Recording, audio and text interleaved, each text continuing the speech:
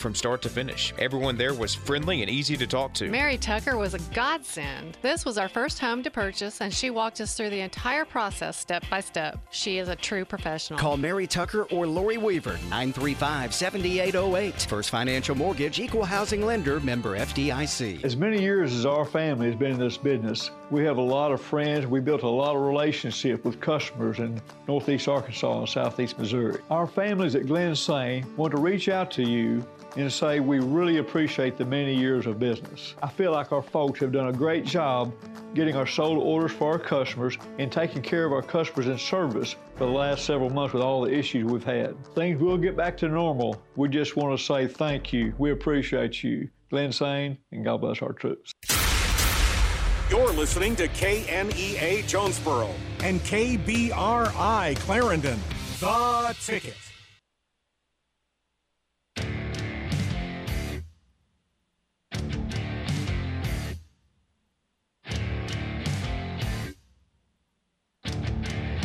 It's time for The Setup, the fastest hour in sports talk here on The Ticket. Here are your hosts, Cade Carlton and Andrew Bowen. All right, welcome into a Tuesday, November 16th, 2021 edition of the show. Cade Carlton, Andrew Bowen with you here on The Ticket, 95.3, 96.9 FM, 970 AM KNEA. Also, streaming online, 953theticket.com, and through the TuneIn app by searching for KNEA. You can find us on Twitter at 953theticket and Facebook.com/953theticket. Pretty basketball-heavy show today. We'll go over A-State women's basketball, A-State men's basketball from last night, both of which got wins. Some college football news also came out today that was pretty interesting from Virginia Tech as the coaching carousel continues to spin. Some A-State news coming out from Butch Jones' press conference. We saw the Grizzlies get a win last night, so a lot of stuff we'll get into, and we'll also have a chance to catch up with Curtis Wilkerson, get caught up on Arkansas men's basketball and Arkansas football coming up at 2:30. So a lot of stuff that we'll dive into on today's show. But before we get into anything, Andrew Bowen will get us caught up with some headlines. Brought to you by Plaza Tire Service, bringing you the best deals on tires. It was a doubleheader sweep for Arkansas State basketball Monday night at First National Bank Arena. Led by North Shadow Mears, 16 points, the men's basketball team cruised by Central Baptist College by the final score of 90-63. Caleb Fields and Desi Sills added 12 points apiece as well. The women's team also picked up a decisive victory, speeding past McNeese 96-72. Morgan Wallace and Jade Upshaw each scored 14 points apiece. Both A-State teams are 2-1 on the season thus far. Meanwhile, a pair of Natural State kickers earned Special Teams Player of the Week recognition from their respective conferences Monday. A-State's Blake Grupe got the nod from the Sun Belt Conference after scoring 9 points Saturday, including the game-winning field goal in the win over ULM, and Cam Little of Arkansas was the SEC honoree after drilling all 3 of his field goal attempts against LSU, including the walk-off game winner. So congrats to both those guys. A lot of victory going on in the state of Arkansas so far. But this has been your Daily Headlines, brought to you by Plaza Tire Service, bringing you the best deals on tires. Now back to Cade. All right, so it was a women's-men's doubleheader yesterday afternoon into yesterday night at First National Bank Arena, as both A-State teams came out with a victory. And we'll start first with the women's game because it was up first. And maybe need to hold off on this conversation a few more games, but I'm also to the point where it's kind of like, all right, maybe it's time to start talking about how good A-State is offensively, because they put up 83 in the opener against Central Baptist. They put up 89 on the road against Oklahoma. They put up 96 last night against McNeese. It's very impressive. And honestly didn't shoot it well from three. They had their chances to get to 100 last night. But have gotten off to a really good start offensively. Now, obviously, the next 2 games are going to be tough, playing Arkansas at home and then going on the road to Southeast Missouri State. And, we'll be able to get a better kind of tell of where A-State is at overall over the course of the next month or so in the season. But through the first 3 games, they have been very, very good offensively. Again, they scored 96 last night, and that was with them going 7 of 23 from 3. And I think they're a much better three-point shooting than 7 for 23. And it seemed like they got to 96 pretty effortlessly last night. This was not a 96 where you're jacking up shots there at the end to try and pad your number and get it up into the 90s. Like this was a pretty effortless 96 to me. I mean, A-State had 31 at the end of the first quarter of play. They had 48, 47 at the half. I mean, it was a pretty effortless 96 for A-State last night. And one of the things they did really well last night was just, did a really good job of getting out and running off of turnovers. They forced McNeese into a lot of turnovers, and it kind of seemed like at first, we knew, talking with Matt Daniel in the pregame, that McNeese was going to throw junk. They were going to go full court pressure, 2-1-2, 1-2-2, drop back into a zone and just try and, junk it up defensively. And I think by the first media timeout, A-State had beat them out of that full court press because they were up 11-1 or 11-3, whatever it was, and A-State was just darting by their full court press and really just kind of beat them out of it at the first media timeout. And one of the things they really did well defensively is, A-State threw a little bit of full court pressure themselves. They really kind of got up and guarded them in the half court, especially early on there in the first half of play, which led to a lot of turnovers. McNeese had 22 turnovers on the night, and A-State really did a good job of capitalizing off of those turnovers. They had 37 points off of those turnovers, so there weren't just too many times where they didn't convert off of turnovers last night. So that was a good sign to see. And then one of the other things that was really good to see is that we've kind of seen it we kind of saw it a little bit in Oklahoma, but A-State really has started to dominate in the paint a little bit. And when you say dominate in the paint and they're scoring a lot of paint points, usually, you go to the idea of back to the basket, post up, get it to the forwards inside and let them go to work. And that was the case a little bit. Trinity Jackson had some good looks inside. Talia Roldan had a couple of shots inside. So there were a few instances where it was back to the basket, A-State posting up to get those paint points last night. But I just felt like a lot of it was A-State guards beating their defenders off the bounce and laying it up, or A-State laying it up in transition off of turnovers. And so that was a really good sign to see. A-State went fast last night, and for as fast of a pace as they played, and obviously I'm sure Matt Daniel's not happy with this number, but for as fast of a pace as they played, only had 15 turnovers last night, was pretty good, especially when you add in the fact that you had 24 assists, which is I think Caleb Garner put out it was the 4th most all-time that A-State's had in a game. So they started the season with 19 assists against Central Baptist, and then in their second home game, they added 24 last night. Again, that was against a McNeese State defense that just kind of threw the kitchen sink at them last night. So that was good to see. Individually, 5 players scored in double digits for the second straight game, which I imagine hasn't been done in a very, very long time, if ever.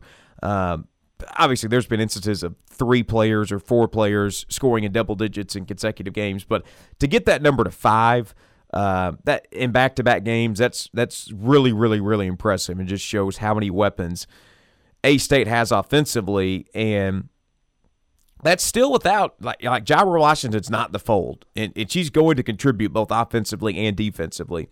And A-State's doing this with 5 different scores in double figures for the second straight game. So that was impressive. It's also the first time in program history A-State has opened up with 80-plus points in 3 consecutive games. So there is not much you can say bad about the A-State offense to start the season. They've shot the ball extremely well. Obviously, could clean up a little bit of turnovers, and they're not going to shoot the three as bad as they did last night. But, I mean, good Lord, they were 39 of 80. They were 49% from the field in the game last night. Just shot it extremely, extremely well from two. And then they were 11 of 15 from the free throw line. And so they really capitalized at the free throw line last night. And then, you know, you look at the newcomers, the freshmen in particular for A-State, and Jade Upshaw came off the bench to add 14.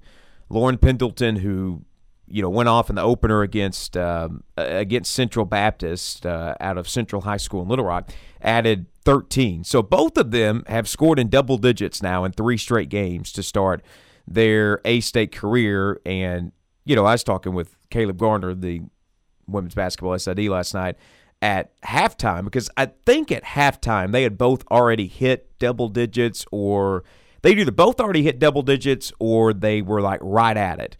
And he had gone back as far as 2001, 2002, and had not found another occurrence like that where 2 freshmen had scored in double digits in 3 consecutive games. And I think he said he was going to dig some more today. But I would venture to guess that maybe has never been done at A-State. I mean, you're 2 like true freshmen that in their first 3 games at A-State have scored in double digits. So that's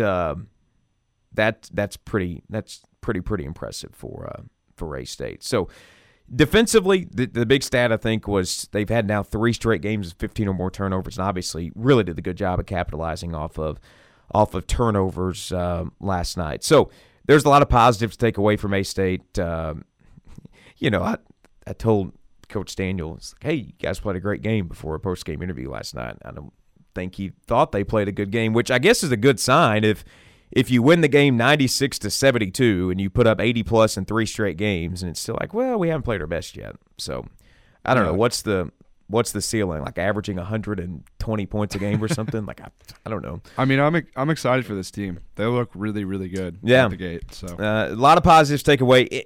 And again, I think it's the most fun and the best that, you know, this program has looked in a while, and I think they're going to be extremely, extremely fun to watch this year. And again, like they're still without Java Washington, who is going to contribute big time on both the offensive and defensive ends of the floor. So hopefully, you know, obviously they're doing a lot of things in the community with the 3,000 Howls and Pizza with a Pack and all these different promotions. So hopefully the attendance numbers at First National Bank Arena will continue to grow, especially Friday night, because Arkansas is coming to town to take on A-State in the first of a 4-game series that's been guaranteed that starts at First National Bank Arena this year, then shifts to Bud Walton next year, and alternates between First National Bank and Bud Walton to close out the series. So that's coming up on Friday. Obviously, no shortage of storylines there. We'll have a ton to unpack from that game. It's the first regular season meeting in this century, I think since the 80s, between these two. It's the first meeting overall since that 2005 WNIT game, which A-State won at First National Bank Arena. So we'll talk a lot more about that game as the week goes on. We're actually going to have a chance to catch up with Mike Neighbors. Coach Neighbors is going to join the program Thursday, right as we start the show, a little after 2 o'clock. So we'll get a chance to catch up with Coach Neighbors and get his take on how his team's season has gone, and kind of what he expects out of this game on Friday night in Jonesboro. All right, that'll send us to our first time out of the day. We'll come back, talk a little bit about A-State men's basketball, also another addition to the college football coaching carousel, also about 15 minutes away from catching up with Curtis Wilkerson. So we'll do that and more after we take a time out here on The Ticket. We're not ready to go to the closer just yet. Stick around. More of the setup is coming up next on The Ticket. Central Buick GMC is Central Satisfaction. What is Central Satisfaction? Making sure you get the best deal on your next vehicle and award-winning customer service after you buy. Central Buick GMC has new inventory arriving daily, but it's going quickly. Come in and reserve yours today. Central also has hundreds of pre-owned vehicles to choose from. Central Buick GMC is Central Satisfaction. 2907 East Parker Road and online at centralbuickgmc.com. Get a $0 premium and a $0 primary provider copay with Arkansas Blue Cross and Blue Shield's Medipack Advantage HMO plan. You can switch plans now. The Medicare annual enrollment period ends December 7th. Call Woody Harrelson at 870-897-5000 to learn more. Woody Harrelson is a soliciting agency for Arkansas Blue Cross. Plans available only to residents of Arkansas. Not available in all counties. Medipack Advantage HMO has a different network of doctors and hospitals than your current plan. Before enrolling, please check to be sure your doctors are in the network. Medipack Advantage HMO is insured by Health Advantage and is an HMO plan with a Medicare contract, and enrollment depends on contract renewal. What does better mean to you? Maybe it's better services, better support, better ways to build a life or buy a home or run a business. First Security is your partner for it all, with resources and solutions that make a difference for you and others. That's because First Security takes care of customers while building communities. Better for you, better for Arkansas, better for all. First Security. Bank better. Member FDIC, Equal Housing Lender. The strength of America, our values, our way of life hasn't just been won on the battlefield. It's won every day in our communities when we come together, extending hands of compassion, service, and hope to those who need it most. For over 100 years, the American Legion has been strengthening communities across our nation by providing life-saving help and support to our veterans and neighbors during times like we're facing today. It's what the Legion's all about. From blood drives to distributing food, from responding to emergencies and protecting the most vulnerable among us, our mission is making America's communities stronger. We are one family, and therefore, we care. We are the American Legion, veterans strengthening America. To learn how you can help, visit legion.org. So I wanted to talk with you and your mom today, Lily, because of some of the changes your friends and teachers have seen in you lately. And along with the incident the other day, you were with Derek when he was caught selling marijuana. Yeah, he was selling it. Honey, we know. But we care about you and want to know what's going on. That's right. We'd like to understand it better and see how we might help. And if weed is a part of it, we want to make sure you know about the negative consequences for someone your age. So, can we talk? Learn more at underagedrinking.samhsa.gov. We're always rooting for overtime round here. Now let's get back to the setup.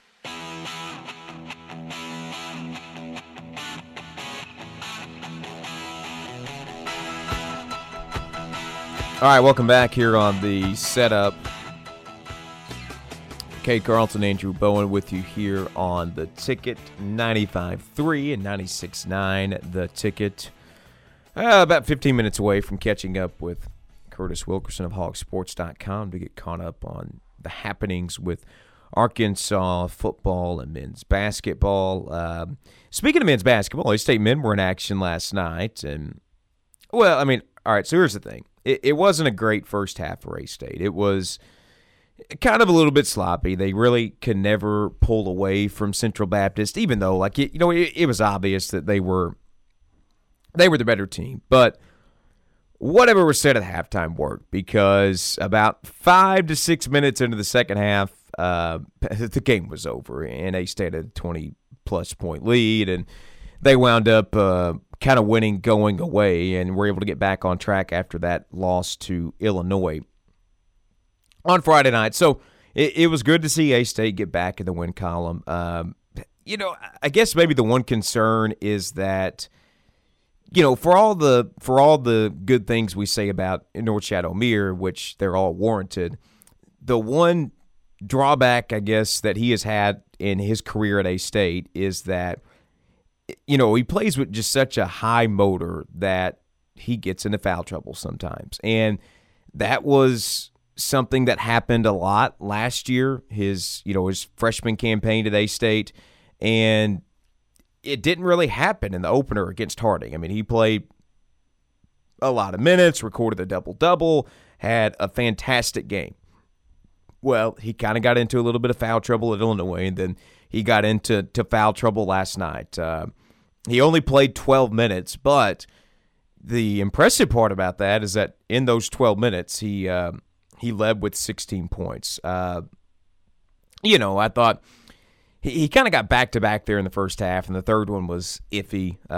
And frankly, I don't even know if it was on him, because Mike Bellotta would actually stop play because they were saying that it wasn't on North Shadow Mirror, and they went to the replay monitor and reviewed it, and they still called it on him, and he had to come out of the game with 3 fouls. But he still led with 16, but that is, I don't want to say it's a worry because it's too early in the season to truly be a worry, but that is, I guess, a little bit of a concern, is that you would like for your best player to be able to stay out of foul trouble so he can play 25, 30 minutes and really be the catalyst for you on both ends of the floor. But still led with 16, still had a pretty good performance last night for North Shadow Mirror. Then Desi Seals and Caleb Fields both got into double-digit scoring for A-State last night. They really just had a really good second half of play. They were up, again, like 9 at the half, and then they outscored Central Baptist 52-33 in the second half to win 90-63 last night. And obviously good to see Desi Seals and Caleb Fields both had pretty good performances last night. Seals finished with 12 points. Caleb Fields also finished with 12 points in that game last night. So that was good to see. And now it becomes a little bit of a challenging stretch for A-State here, because they go on the road to face, and Mike Bellotta was on the drive yesterday, and they had a really good conversation about how this would be the first test A-State would face against a like opponent, right? Because they opened the season against Harding, and while Harding's fine, you're not playing Hardings in the Sun Belt. You go on the road to Illinois. Illinois is the number 11 ranked team in the country. You're not playing Illinois in the Sun Belt. And then you host Central Baptist, who is 0-4 on the year, and just, not the best team in the world. And Central Baptist is not playing in the Sun Belt. But you get sort of kind of a Sun Belt test going on the road at SEMO, who is off to a 1-1 start on the year. Have a win over Missouri State, lost against Youngstown State on Saturday. So that will be an interesting test for A-State. And then you get to host Morehead State, who on Thanksgiving weekend, who you lost to on the road last year. And then, as if the Invitational at First National Bank Arena was not interesting enough, Kansas City, who A-State will play on Sunday, went on the road last night and beat Mizzou by double digits. So the next 3-game stretch for A-State: Southeast Missouri State, Morehead State, and Kansas City will be 3 really tough tests for A-State. So I feel like you'll be able to get a clearer picture of where this team is at after that, because I know the loss to Illinois was bad, but I put no stock into that. Illinois is a really good team. It was their home opener. They're the number 11 team in the country. Yeah. They went on this crazy 31-4 run to end the opening half of play, and then while you put stock into the Harding and Central Baptist games, you also put stock with a grain of salt. So it's going to be nice to see A-State against SEMO and Morehead and Kansas City, and then if they come out of that stretch 3-0, 2-1, I think you feel really, really, really good about the direction in which this season could go. So A-State next back in action Friday night, 6:30, 6 o'clock pregame over on 107.9 K-Fine and the AB Red Wolves Sports Network, as A-State on the road at Southeast Missouri State. Speaking of A-State, you can also find the latest edition of the Second to None podcast up wherever you get podcasts today, as they talked about the A-State game against ULM Saturday, and Butch Jones kind of predicting a little bit maybe that Blake Grupe would kick the game-winning field goal. So that's up wherever you get podcast today. All right, so that's the latest on A-State. We'll dive into A-State football tomorrow. In their matchup against Georgia State. We'll kind of start setting the scene for A-State and Arkansas tomorrow. But in terms of the college football world today, first off, if you're a college football fan and follow any college football account, the first thing you probably saw when you woke up this morning was that Justin Fuente was out as the head coach of Virginia Tech, which it was just kind of very odd timing, because it came out about, I don't know, like 6:30, 6:45 a.m. our time, about 7:30, 7:45 a.m. Eastern time. So it quite literally was the first sports news that broke of the day as Virginia Tech fires Justin Fuente. And listen, you knew it was coming. I mean, Fuente, yeah, I was about to say, he was at 43-31 career record at Virginia Tech. And while he had a couple of good seasons to start his career there at Virginia Tech, or start his tenure there at Virginia Tech, it had kind of fallen off in the last 2 years. You know, they went 8-5 in 2019. But let's start in 2018. They went 6-7 in 2018, 8-5 in 2019, 5-6 last year. They were 5-5 this year, and so obviously could never live up to the first 2 years when he went 10-4 and 9-4.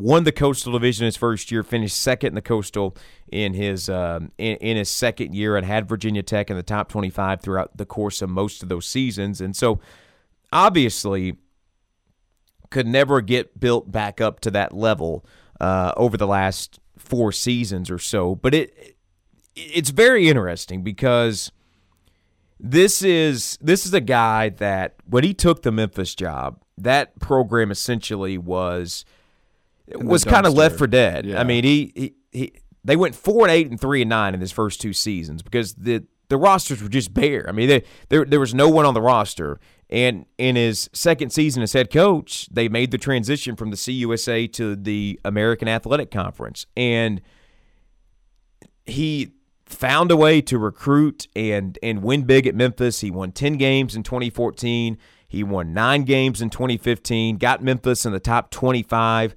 at one point or another both years. They ended the 2014 season in the top 25. And for him to do what he did at Memphis, you felt like there was no way the guy could fail because he took a program that was left for dead and made it a really, really, really solid Group of 5 program. And at this point, you felt, especially even when he got off to the start he did at Virginia Tech, you felt like, you know, he wins big in 2018, 2019. He's taking a bigger and better job in the SEC. I mean, I thought there was no way in the world right now that Justin Fuente would not be a coach at a big school, be it in the SEC or like an Ohio State or something like that. I mean, I thought he was headed for a destination job in college football, and it just kind of didn't work out. And it's honestly really, really surprising given what he did at Memphis and how he essentially revitalized that program from the dead. I mean, I think he still has that potential to continue that somewhere else. I just think Virginia Tech kind of started really hot, and then I don't know. I think they struggled a little bit to recruit after that. And, I mean, like you said, it was pretty amazing what he did with this Memphis team. So, I mean, I was there for most of it. So, but I think he'll land on his feet. He's a good coach. It's just I think Virginia Tech wasn't working out. And we see that happen. I mean, yeah. Mike Norvell was successful at Memphis, and now he's at Florida State.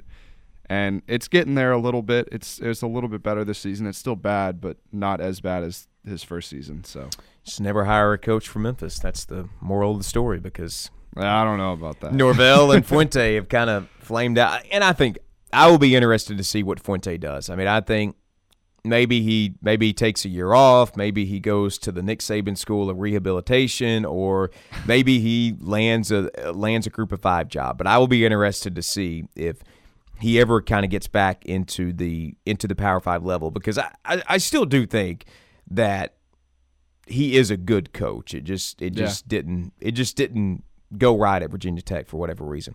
All right, Curtis Wilkerson is going to join us on the other side of this timeout. That's coming up after this on The Ticket. Care is icing down. Bobo's in the pen. But Cade and Andrew are dealing. The setup continues right after this on The Ticket. 28 seconds to go. A-State leading at 27-24. Rodriguez going deep left side. This ball is intercepted by Sammy Johnson. And the Red Wolves are going to win this game. After last week's win, the Red Wolves play their final road game of the season Saturday as they take on the Panthers of Georgia State. And you can hear it all on your home for A-State football. 107.9 KFIN. Coverage begins at 10:20 Saturday morning with Wolfhounds, presented by Baird Auto Group. Then from Atlanta, it's the Mid-South Ford Dealers Tailgate Show at 11, the Centennial Bank pregame show at noon, and kickoff at 1 o'clock. A-State football is sponsored in part by Central Baptist Church, 1812 Pizza, First Financial Mortgage, Tedder Equipment, Blue Cross Blue Shield agent Woody Harrelson, The Old Country Store, Purcell Tire and Service Center, Glensane Motors, Tommy's Express Car Wash, Farmers and Merchants Bank, and NEA Baptist. When it's time for tires, it's time for Local Tire and Wheel, where $30 gets you started on the tires you need and the wheels you want. $30 today gets you a brand new set of tires that will give you peace of mind as you prepare for holiday travel. $30 today gets you a brand new set of off-road tires that guarantees you won't get stuck in the mud this hunting season. Yeah, you heard right. $30 gets you started today at Local Tire and Wheel. With easy payment plans to fit your budget, no credit check, and everyone approved. Plus, all tires come with peace of mind from Local Tire and Wheel's roadside assistance and road hazard protection programs. Local Tire and Wheel is locally owned and operated, and that means customer satisfaction is priority one. Plus, area manager Paul Stallings has a 12-year track record of serving his clients in the tire and wheel marketplace. Local Tire and Wheel, 1518 South Caraway in Jonesboro, right across from Burger King. LocalTireandWheel.com. And on Facebook, search Local Tire and Wheel, Jonesboro. After 19 years, Nebo Auto Center is moving. That's right, Northeast Arkansas's original new car alternative has a brand new location just a quarter-mile south of the old one at 3910 Stadium Boulevard. Nebo is your home to late model, low mileage cars, trucks, and SUVs that fit almost any budget. So visit NeboAuto.com and head to their new location at 3910 Stadium Boulevard, a half-mile south of the bypass, and look for the red roof at Nebo Auto Center. We go Nebo. Don't get caught unprepared for colder weather. Go buy JT White Hardware and Lumber now. JT White has all the things you need to make sure your space is winter ready inside and out. Check out their selection of heaters for your house, shop, or maybe even deer stand or duck blind. Plus, JT White has pipe wraps, faucet covers, and anything else you need to make sure you don't have a busted pipe in your future. And as always, JT White has the materials you need for any size project at your house. Trust the name the pros trust. JT White Hardware and Lumber, Parker and Harrisburg Roads, just off I-555 in Jonesboro. It's the quickest hour in sports talk. That was fast. Now back to the setup on the ticket.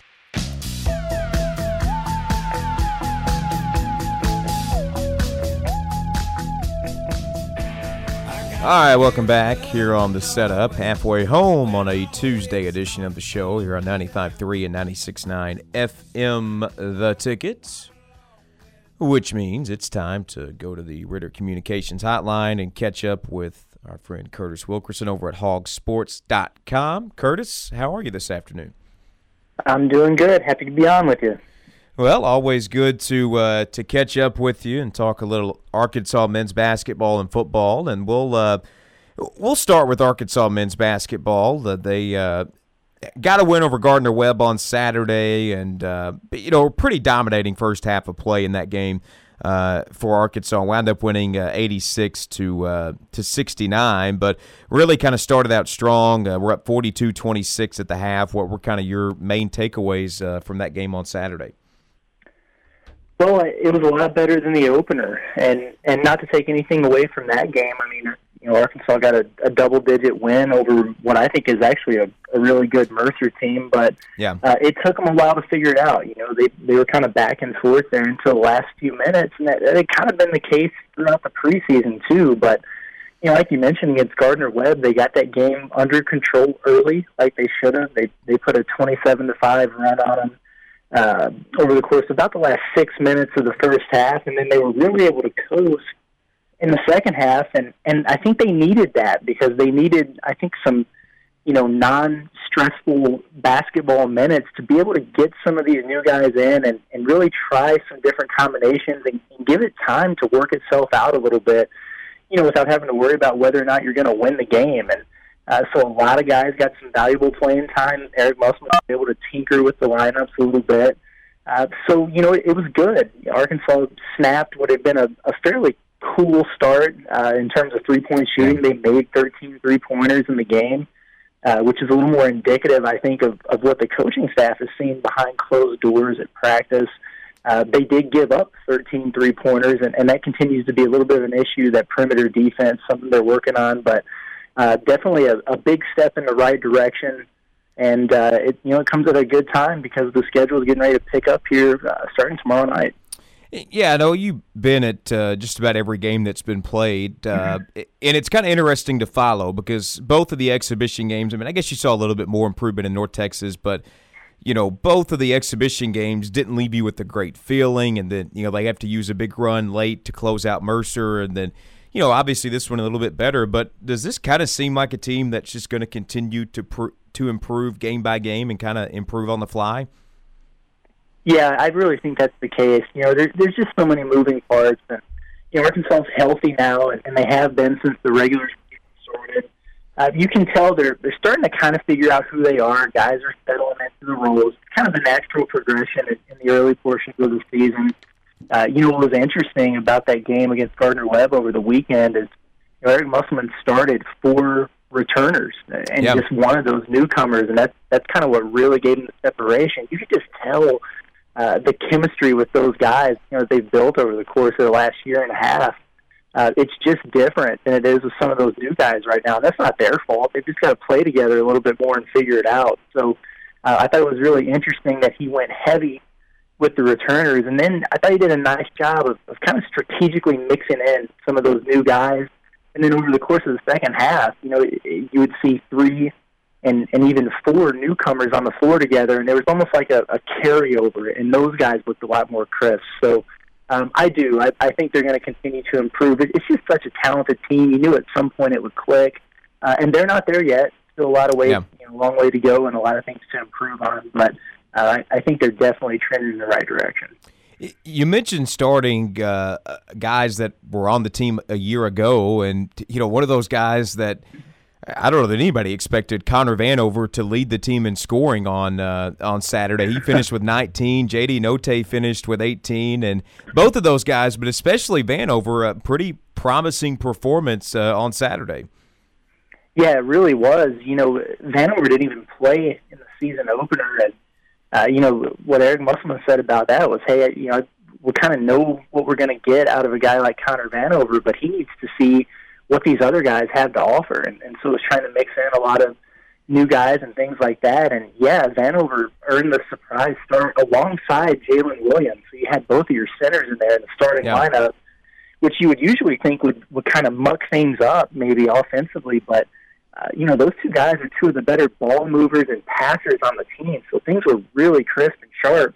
And Vanover looked good. He's put on some weight. He lost a lot of weight in the preseason last year. This guy is 7'3". He was playing at like 210 pounds. That's not good. And he's put on about 20 pounds over the off season. He's stronger. He feels better. He's moving better.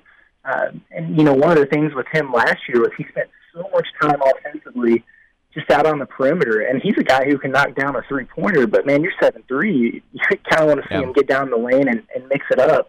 And he made 1 three-pointer to account for those 19 points. So a lot of his work was done inside, aggressive on the glass with offensive rebounds. He was catching some lobs over the top and posting up and showing some nice touch on the turnaround jumper. And what he brings on the defensive end of the floor, when he's not getting drug out on the perimeter by, more athletic centers who can take him off the dribble or eat him up in ball screens, and that's kind of been an issue with him. But when he can just defend the paint and step over and block shots, he can be a big weapon for this team. So, Musselman said after the game, hey, he's locked into the rotation. It's going to be really interesting to see how his role evolves over the course of the year. You mentioned tomorrow night Arkansas hosts Northern Iowa before they play in the Hall of Fame Classic next week in Kansas City. What do you kind of want to see out of Arkansas before the schedule really gets interesting next Monday and Tuesday? Yeah, I think just continuing to take a step forward in developing the chemistry and getting guys comfortable in their roles. I thought they looked really good offensively against Gardner-Webb. it was interesting. They hadn't really been scoring at a high clip up until that point, and that was kind of what you would think would be the MO of this team. So a little bit of a breakout there. And what they have right now, I love this word from Musselman. He calls it spurtability, where, they can be ice cold and then just boom, just really, quickly put a scoring spurt on somebody, and it's a 14-0 run. You want to see a little bit more consistency because, what that means is they also have dry spells. And that's when, teams like a Mercer or Northern Iowa are able to stay into the, in the games. So just a little bit more consistency on the offensive end. And just improving that three-point defense, it's interesting. When Musselman came into the program, they were number one in the country in three-point defense the first season. Took a little bit of a step back last year, but this is a smaller, more athletic and long team. You would think they'd be pretty good at that, but it's interesting to see that both teams in the first two games have hit 13 3-pointers on them. And against a team against Northern Iowa, who is an experienced veteran group, they execute their stuff really well. You don't necessarily want them coming to Bud Walton Arena hitting 13 threes on you, so definitely need to improve there.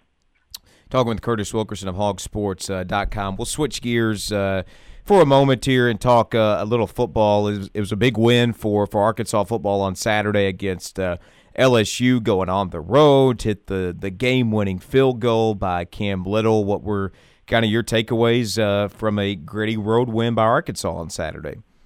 Yeah, it was a really gritty performance. First of all, hats off to LSU for just playing at the level they're playing at with a lame duck coach right now. I mean, those guys have not let go of the rope at all.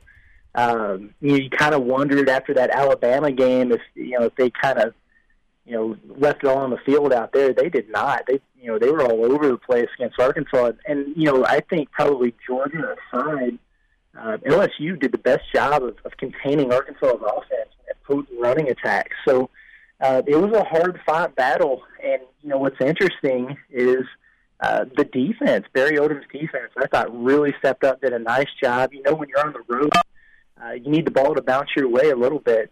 They were able to come up with 3 turnovers and really take advantage of those. And you mentioned Cam Little. I mean, wow, this is a true freshman. Yeah, he's won freshman of the week, special teams player of the week, and in back-to-back weeks now, and just really coming up clutch. 17 of 21 field goals on the season. To go into that environment and go 3 for 3 and hit the game winner. That's really impressive. And, this team is believing, and they thought that they would be able to make a run, to close the regular season the way they started it. And so far, so good with wins over Mississippi State and LSU. And, we'll see what happens this weekend at Alabama. Yeah, it doesn't get any easier. In fact, it gets about 1 billion times harder for Arkansas this week at Alabama. Is there a scenario where Arkansas can pull an upset this weekend? Well, I think the first part of it is you have to believe that you can go do it, and that's something. The belief is something this program has lacked. Quite frankly, for several years. Yeah. And it's something that Sam Pittman has reinstilled. So, those guys are preparing with the full mindset that they're going to go down there and get it done. They're going to go onto the field with that mindset. But, hey, when the whistle blows and you're in between the lines, belief only carries you so far. So, Alabama, that's just tough. And it's a tough ask to go on the road and do anything there. But you know what?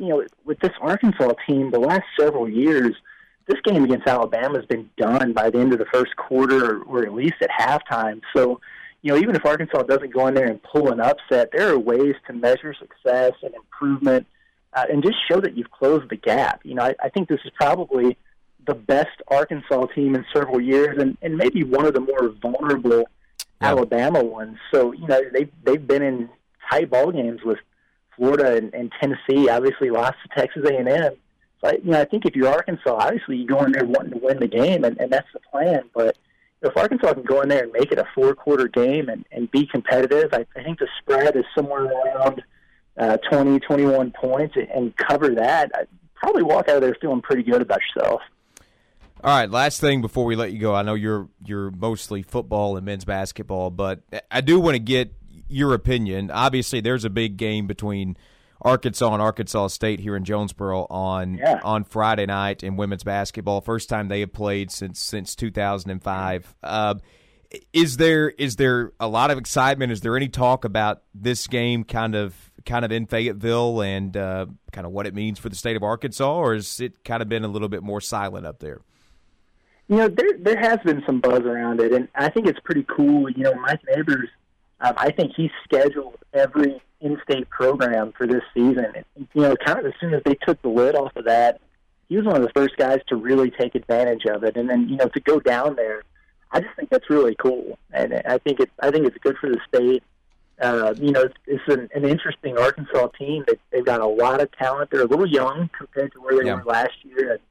They've already played UAPB. I think they played UA Fort Smith at an exhibition. So, another in-state opponent, which is cool. They're coming off a road trip to UConn, so it's going to be a different experience for them to go over to Jonesboro after witnessing that. But yeah, I think it's going to be really neat. I'm going to be, tuned in, listening, watching when I can. It's going to be exciting. And there is some buzz about it, and hopefully, I know there's a series, 3 or 4 years that they haven't signed off on, but hopefully that trickles over to some of the other sports. I would like to see the men's basketball programs go at it. So, I think it's a really cool deal. It should be a nice atmosphere and a fun game, and hopefully it can kind of spur some things moving forward. All right, so big week for Arkansas sports. You have football on the road against Bama, men's basketball, women's basketball. Curtis, what can our listeners find over at hogsports.com throughout the week? Yeah, well, this is the first time that the men's basketball and football programs have been ranked together in several years. So we've got blowout coverage of all that. If recruiting is your thing, but men's basketball just wrapped up a 5-man signing class that ranks number 2 in the country. And early signing day for football is literally about a month away. I think it's December 15th is when that starts. So we're getting you geared up for that as well. So whether it's team coverage, recruiting, anything you might be interested in, we got you covered over at Hawg Sports. Curtis, appreciate the time. Always enjoy the visit, and we'll catch up with you next week. Always. Sounds good. We're looking forward to it. Sounds good. That's Curtis Wilkerson of hogsports.com joining us on the Ritter Communications phone line. We'll go to a break, come back, close out the program after this timeout here on The Ticket. Our advice? Just take the over. More of the setup is coming up next on The Ticket. Price is falling a bit. Hello, I'm Scotty Woodson on the EAB Ag Network with your EAB Market Countdown.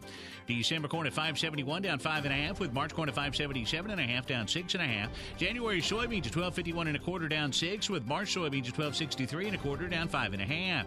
December wheat at $8.10 down 16. March wheat at $8.20 down 16 3/4. December cotton at $117.98 up 36. March cotton at $115.13 up 49. January rice $14.18.5 up 3.5 cents, with March rice at $14.38 up 4.5. Moving on to livestock now. December live cattle at $131.72.5 down 5. February live cattle at $136.10 down 22.5. November feeder cattle at $155.65 down 27.5, with January feeder cattle at $159.27.5 up 80. December lane hogs at $77.72.5 up 192.5, with February hogs at $83.37.5 up 220. That's your EAB Market Countdown, and I'm Scotty Woodson. Have a great day. If you came across someone struggling with hunger, how would you recognize them? By their clothes, their age, the way they speak? Would you notice an 8-year-old girl who's not excited for summer break because she may not be having lunch again until September? Or a single father of 2 who works 3 part-time jobs and still can't put enough food on the table? Or maybe a mother who cleans offices at night, hoping to find meeting leftovers to take home to her hungry family. Or a war veteran who's having a hard time landing a job and getting back on his feet. I am the 1 in 8 Americans who struggle with hunger. People you pass by every day but never knew were hungry. I am hunger in America.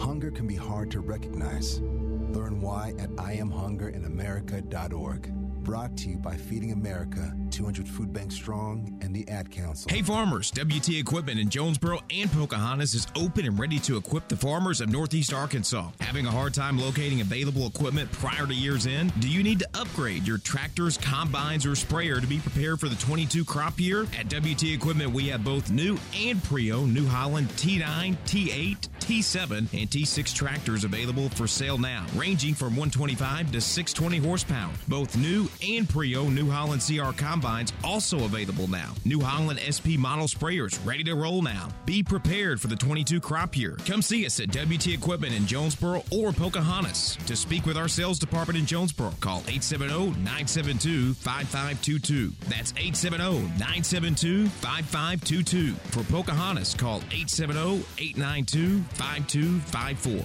That's 870-892-5254. Or visit our website at WTEquip.com. WT Equipment, let's get it done. Timeout's over, and we're going to a full court press. Now let's get back to the setup on The Ticket.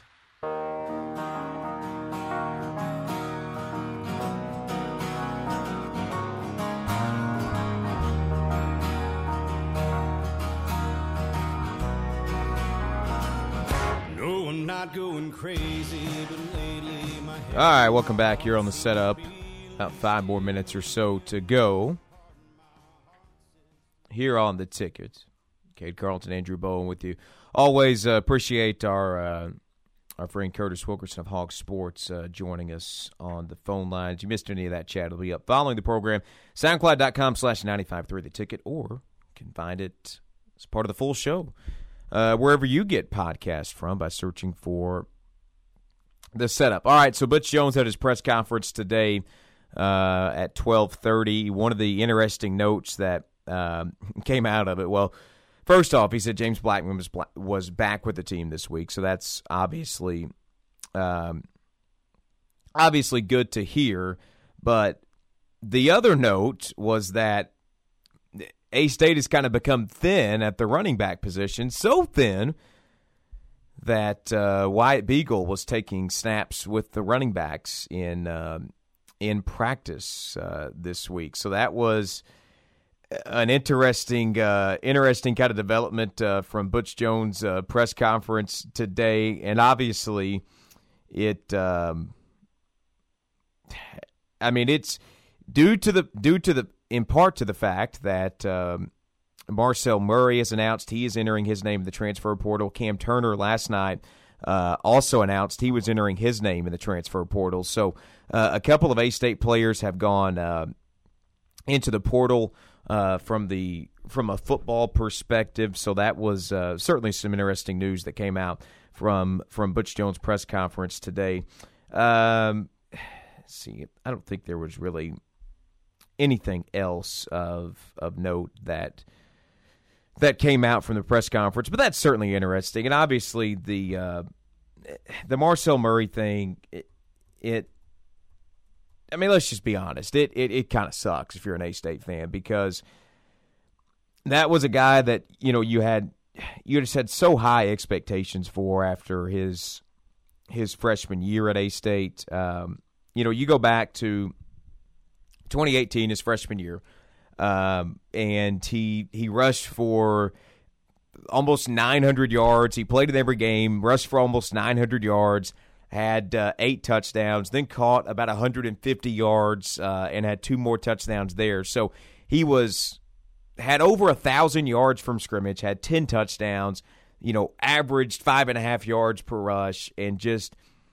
his freshman year just had so many big plays and so many big moments, and you just kind of felt like the sky was the limit. And even though he kind of dealt with injuries his sophomore year a lot and actually missed, 2, 3, 4 games, whatever it was, I mean, he still was pretty effective offensively.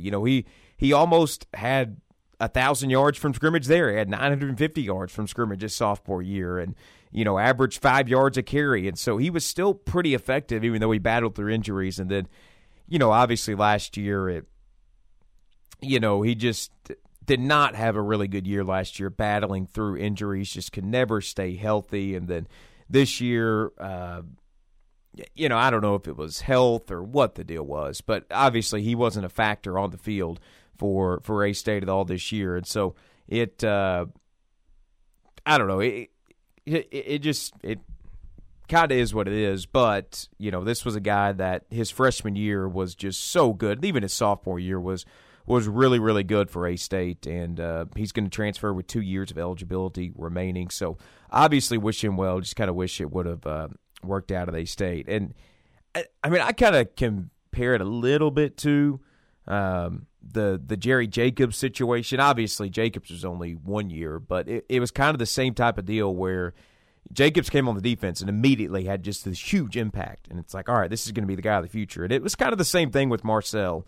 And, it didn't work out for injuries and one reason or another. So he's in the transfer portal, and we'll look forward to seeing where he lands there. All right, so a lot of college football tonight. We'll see the college football playoff poll come out tonight, so that will be interesting. I don't know where they're gonna. I'm interested to see where they put Cincinnati. I don't think Cincinnati moves. Yeah, honestly, I don't either. I think they're at 5. But I think Notre Dame moving is going to be interesting because with Oklahoma losing, and I don't know, these last 2 weeks and then the conference championship week, it's going to be interesting. Yeah, I think State gets back in. I think Mississippi State gets back in at like 23 or 24 after getting that win against Auburn. That's going to be the most interesting part. There's also like actual football tonight. We'll see Toledo at Ohio at 6 o'clock on ESPN+. 6:30 on ESPN2, Western Michigan at Eastern Michigan, and Bowling Green at Miami of Ohio at 7 o'clock on ESPNU. So Tuesday night Maction tonight. Yes, sir. We'll also get Wednesday night Maction tomorrow. So wall-to-wall football tonight. I don't really think we have anything interesting in terms of men's college basketball. I guess Duke at Gardner-Webb is a little bit interesting because of the story that came out earlier today involving Paolo Banchero, which we're not really going to get into on the show for a lot of reasons, number one of which we don't have time. But he is expected to play against Gardner-Webb, so I'm kind of interested to see if they talk about that on the broadcast, if Coach K has anything to say in his post-game press conference after. But that's really kind of the lone game of interest in college basketball tonight. And it's not even because of the game. It's going to be a blowout. I'm just interested to see what is said after. All right, that does it for us. The Drive with Brad Bobo is next from 3 to 6. 7 to 10 tomorrow morning. It's Front Row with Bud Drill. 10 to 12. It's Red Wolf Roll Call. 12 to 2. It's the Workday Red Zone with Kara Ritchie. Get you back to us tomorrow from 2 to 3. For Andrew, I'm Cade. So long. Have a great Tuesday. We will talk to you tomorrow.